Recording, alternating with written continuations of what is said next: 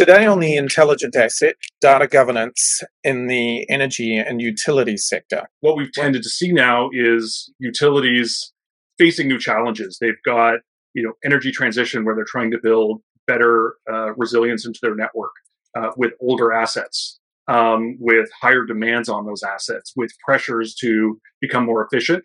And so the complexity of the problems they're trying to solve really start to drive into the need for data.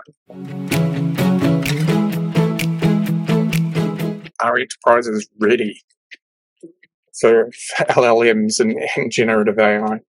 Being able to trace, Brian used the word earlier, lineage from a data perspective, but then also trace why a model offered, an idea and why an action was taken is going to become critical. A lot of the conversations we're having with senior leadership comes inevitably to questions around audit, compliance, data security, et cetera, because those are the things that general counsel and CEOs are inevitably going to be interested in having good answers for. Welcome to The Intelligent Asset, a podcast on digitizing enterprise asset management, developing intelligent interactions, and building systems of intelligence for asset operations. For industry professionals who work in EAM and facilities management across transportation, public sector, utilities, manufacturing, and large enterprises. We want to tie the global challenges we all share to the world of EAM and how we can make change for the better, building a more sustainable collective future. And this episode is brought to you by IBM Maximo, the world's leading enterprise asset management system. I'm Sam Williams, and today I'm joined by Casey Werth and Brian Sachs. Hello to both of you. So, Casey, tell us a little bit about yourself, and then we'll turn to Brian. Sure, Sam. Thanks for having us. Looking forward to the discussion today. I'm coming to you from Boise, Idaho, in the Rocky Mountains in the States. My role at IBM is I'm the general manager of the energy industry within our global industry team. My responsibilities include the development of our go-to-market strategies, working with our client teams, our partners, as well as with our product teams on creating differentiated and targeted solutions to help our clients in this sector solve critical business problems across the portfolio of IBM technology and our services. So we're the guys and gals who wake up every day and think about the energy and other heavy asset industry focus areas and work across IBM to bring value to our clients in the sector. Thanks for having me. Great. And Brian? Also happy to be here. I'm Casey's technical counterpart. I'm the Chief Technology Officer for the energy industry at IBM. Based out of Toronto, Canada, Casey and I have the opportunity to work with clients globally. I've been within the utility industry for over 20 years in various roles, and really my job is to help take technology and apply it to solve the challenges that we're seeing within the energy industry, which more and more these days is being driven by the energy transition. Happy to be here. Brian, what are some of the key data governance challenges from your perspective as a CTO? Data governance is one of those items that's been on the agenda for as long as I've been in the business. It's always been something that's been recognized as a value to the business, but it's been incredibly difficult, not just from a technology perspective, but from a political perspective, to be able to implement properly across the entire enterprise. And typically what we've seen, utilities, like many other large companies, have built out systems where they've got very tight definitions around the data and the type of processing that happens, but it's siloed within that particular application. And that's serviced the utilities very well for many, many years. They haven't had enough desire or enough real justification to look at more holistic problems that cross data across these different systems. What we've tended to see now is utilities are facing new challenges. They've got, energy transition where they're trying to build better resilience into their network with older assets, with higher demands on those assets, with pressures to become more efficient. And so the complexity of the problems they're trying to solve really start to drive into the need for data, into the need for artificial intelligence, into the need of this cross-disciplinary function that's going to allow them to solve some of these problems. And where they run into is we don't have the quality data to allow us to innovate and to do it quickly and to do it effectively. What ends up happening is they'll find that the data they need is not available to them, or it's trapped in systems that they don't have access to. They can't trust that data, or it doesn't have the quality of data. There could be multiple different versions of the same piece of data. They don't know what to trust. They can't trace the lineage. Where did this data come from? What transformations have happened to this data along the way? That really leads to is a very large piece of work at the start of a project, which oftentimes derails it or really slows you down from being innovative. So really what our clients are looking at now is we have these challenges. We know that we can do something with data. How do we start to establish that kind of trusted foundation of data, that governed data that's going to allow us to be effective, allow us to innovate, and really start tackling the problems that are in front of us?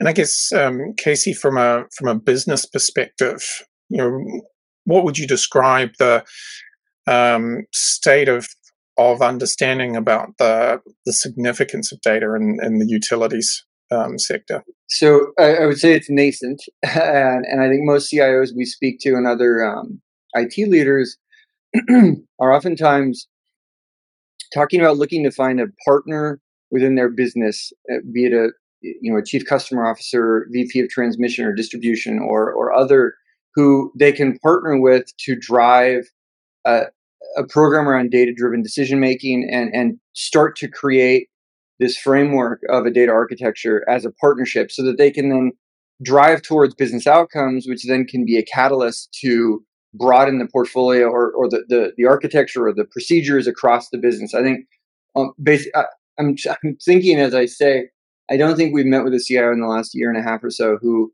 when we bring up this topic, just nailed it. I'm done. Right? It's always a question of, oh yeah, that's on the list. It's just never the priority because there's too many other things to get done. And so I think it's. But I mean, that said, there are oftentimes opportunities to partner with different leaders on the business side who are saying, I do want to be the exemplar. It may not be an easy task necessarily, but I want to be the exemplar within our organization to partner to drive this, because either they see through POCs or POTs other examples of how we could get faster business value, which drives their key metrics, but also, every organization has individuals who want to be innovating and or proving out that there's a better way that we can try to solve something. So I think the customer space as an example is a place where certainly as we look at the impact of renewables and a better engagement around topics like EV adoption or demand response programs and things like that even the more basic, just are we doing the right billing? Are people at the right address, et cetera? And then in an outage, do we have the right contact information, et cetera, to be communicating effectively? These are all really easy examples to say, why don't we pick one and just start to do I don't want to say an audit, but examine, do we feel confident about the data we have in this domain? And use this as an exemplar of how a client or an organization can start to build that capability and then broaden it. I think the alternative from a business perspective is there are some IT leaders who want to drive an edict that they'll bring a data governance and a complete architecture and a model and apply it on all. And unfortunately for any of you listening who are wanting to attempt that, I have not seen that be successful. I don't think, Brian, you have either. There's a lot of potential challenges that way, as opposed to going a bit more of a grassroots method and then expand with small wins. Are enterprises ready for LLMs and generative AI? Sure. Really interesting question. There's a couple dynamics here which I think are really exciting and challenges that we need to face. The first one, if I look at the use of artificial intelligence within our industry, it's been somewhat slow to adopt for several reasons. One of them is the complexity of trying to build these models quickly, but also trying to get executive support in order to roll them out has been a challenge, and trying to get adoption from end users has been a challenge. With the introduction of Gen AI, both of those problems have changed drastically. Casey and I see clients every week, and every C-suite conversation that we have is focused on generative AI. The C-suite is now talking about artificial intelligence, and they're looking to their executive leadership team to use this technology to find new efficiencies and gains that they haven't seen before. So where in the past we've been struggling to justify enterprise-wide data governance, we now have a reason. We now have the executive sponsorship. We now have the drive that's going to allow us to actually move forward and put these foundational pieces in place. The other thing I'd say with generative AI, there is a lot of use cases which rely on publicly available data. And so we might be using regulatory information, which is public. We might be using our own public website. These are sources of information that are already available to us, and we can instantly bring results to without having to worry about some of the nitty-gritty challenges that we have within data governance. What it's doing, though, is it allows us to learn while we start to put the foundational pieces in place so we can start to tackle some of those new use cases that are reliant on the data that utilities struggle with from a data governance perspective. Yeah, it kind of sounds like there's a two-speed kind of dimension to this. It's like getting your internal data into a robust, meaningful set that you can rely on at the same time as being able to access what's in the public domain and put some guide rails around what's in the public domain. Yeah, and just to add there, I think, again, from an executive leadership focus, there's certainly a lot of excitement, and then there's a lot, I wouldn't say trepidation, but there's certainly concern around governance of how to apply these models. And then more importantly, when we start to rely on models to be doing decision making, for instance, in the asset space, I mean, there will have to be an auditability if a decision is made that ends up being not necessarily the right one, or if in the moment of an outage, we go back and realize that something was done. Being able to trace, Brian used the word earlier, lineage from a data perspective, but then also trace why a model offered, an idea and why an action was taken is going to become critical. A lot of the conversations we're having with senior leadership comes inevitably to questions around audit, compliance, data security, et cetera, because those are the things that general counsel and CEOs are inevitably going to be interested in having good answers for.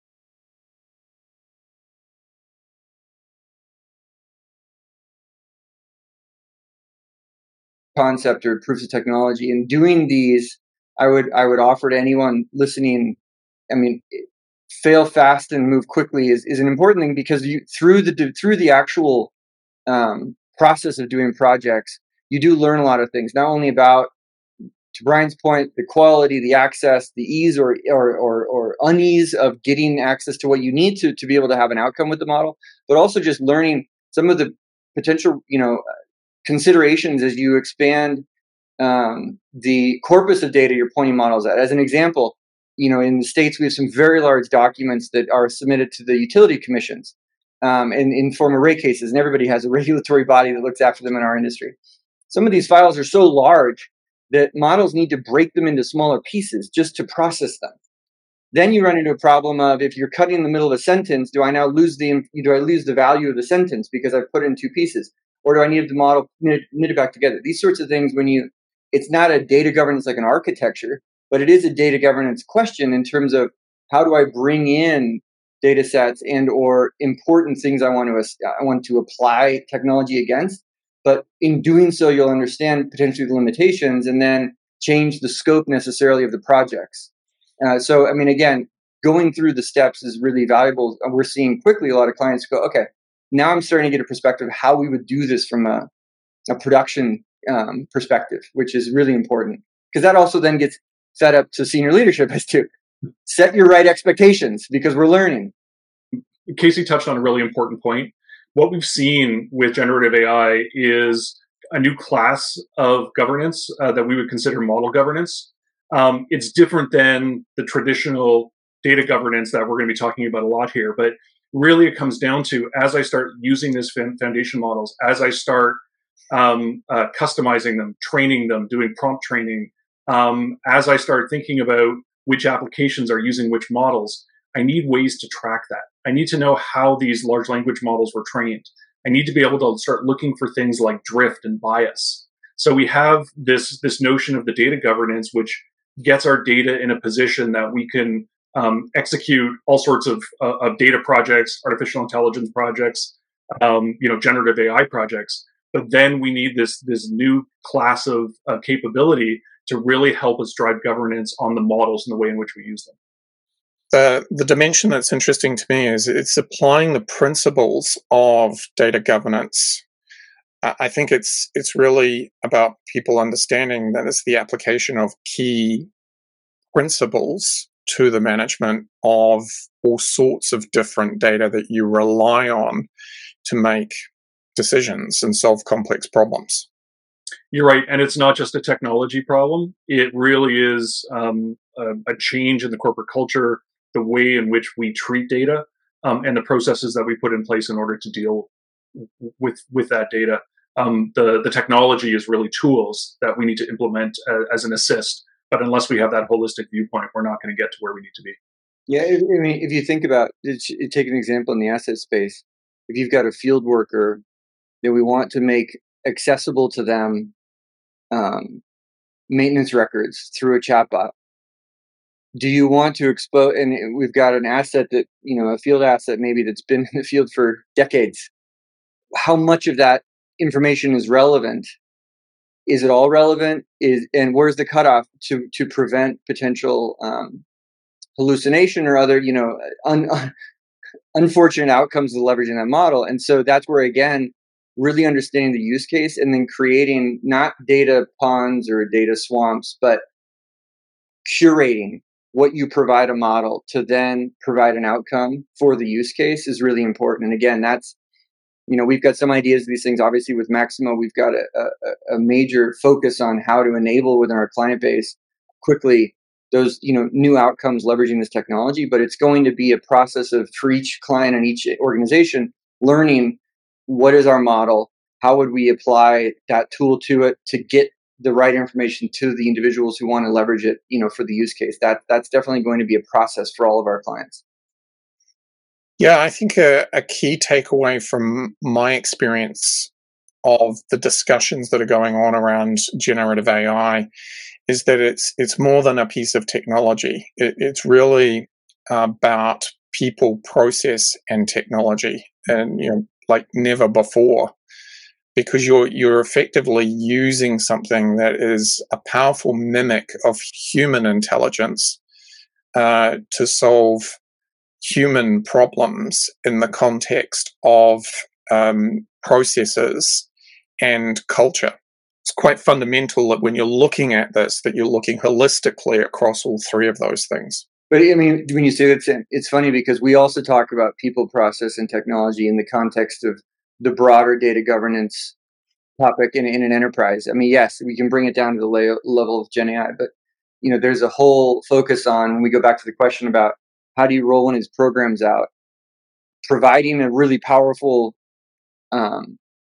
data architecture with analysis and AI at your fingertips. If you don't have an organization of people ready and willing to become a data-driven organization, then it's really not. It's an interesting science experiment, but it's not going to drive what I think a lot of business leaders are expecting. So it's a key, that triumvirate is really critical. Of the tech is one piece, but understanding how it can drive outcomes, and then also what do we change? Because again, if we think about the grid, if we could get 15-second pings off every smart meter, but the upstream systems have no capacity to do anything about that data, is it valuable or not? Because fundamentally, there's no differentiated outcome. Versus if we can really put in the hands of the operators or other leaders of a business different data that they can then make different decisions, which then has an impactful outcome. Now we're talking about a really transformational technology. Generative AI, it's a new capability, but it doesn't replace traditional artificial intelligence. It's a new capability. We're still going to see a lot of these problems solved with traditional artificial intelligence. And I think what's exciting for me, at least, is that the focus on getting our data ready because of Gen AI is going to enable those other traditional AI use cases along the way. One of the things that we wanted to talk about was what are some of the roles around data governance. And I suppose this kind of comes back to how do you establish a culture around managing your data. So, having roles and responsibilities is kind of an obvious component of it. But how do you affect that cultural shift? I think it's a really important question, and it really comes down to that. And you use the word, and we've said it several times, but that cultural shift that needs to happen within the utility in order to allow them to execute and adopt these kind of programs. So, if I think about who had access to data, it was very specific individuals for very specific purposes for very specific systems.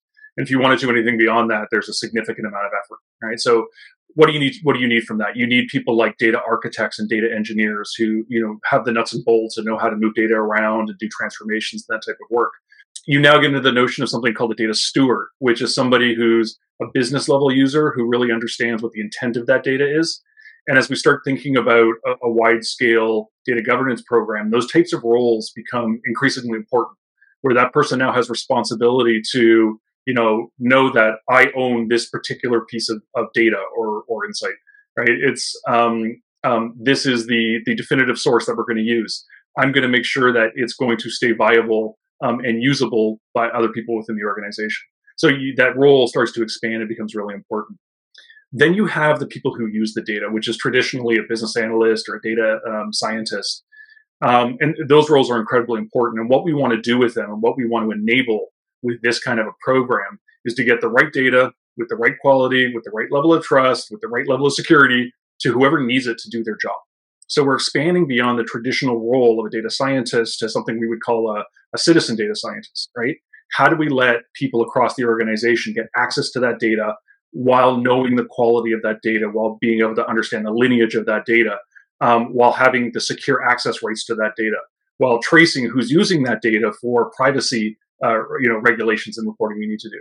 That's really, a critical new function that we need to enable with this data governance platform.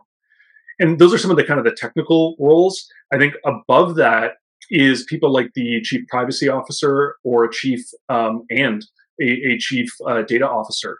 And these roles traditionally haven't had sufficient power to be able to execute a data governance program effectively across the organization. And I think what we're seeing now is that this team of executive leadership combined with the technical capabilities are getting the power and the mission really to change the data situation within our utilities. As we come to the end of 2023, what do you see as being the top three things from your perspective that are keeping CIOs up in the utilities sector? Casey, do you want to go first? I don't want to steal your answers, but sure. No, I want to steal yours.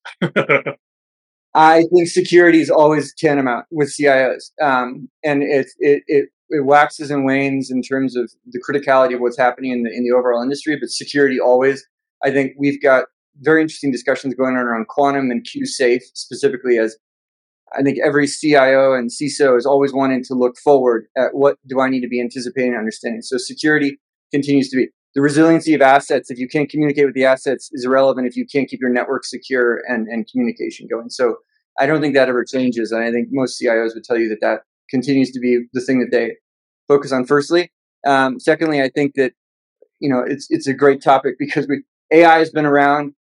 I think that we are in a moment of great excitement. There's no question of that, which is great for us in the technology space. But again, I think we're quickly moving towards focusing on things that have more tangible or focused outcomes, and really starting to get to work with technology to understand what it can, and more importantly, what it can't do, because that is important to understand and set context.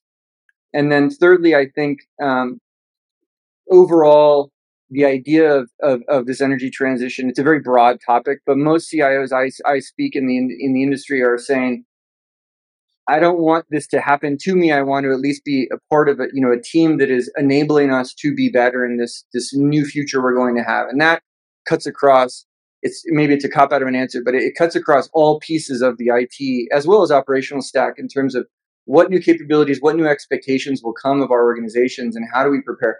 I don't think all of us in the provider side have lots of ideas, and I think a lot of our clients are looking to build out those visions. But in the next 20 years, we're going to have a massive transformation, not a negative word, but a transformation in the industry. And I think that is a real focus of most of the leaders I speak with. Tune in for the next episode of The Intelligent Asset, where I'll be discussing the impact of ESG frameworks on the utility sector with Brian Sachs and Casey Werth from IBM.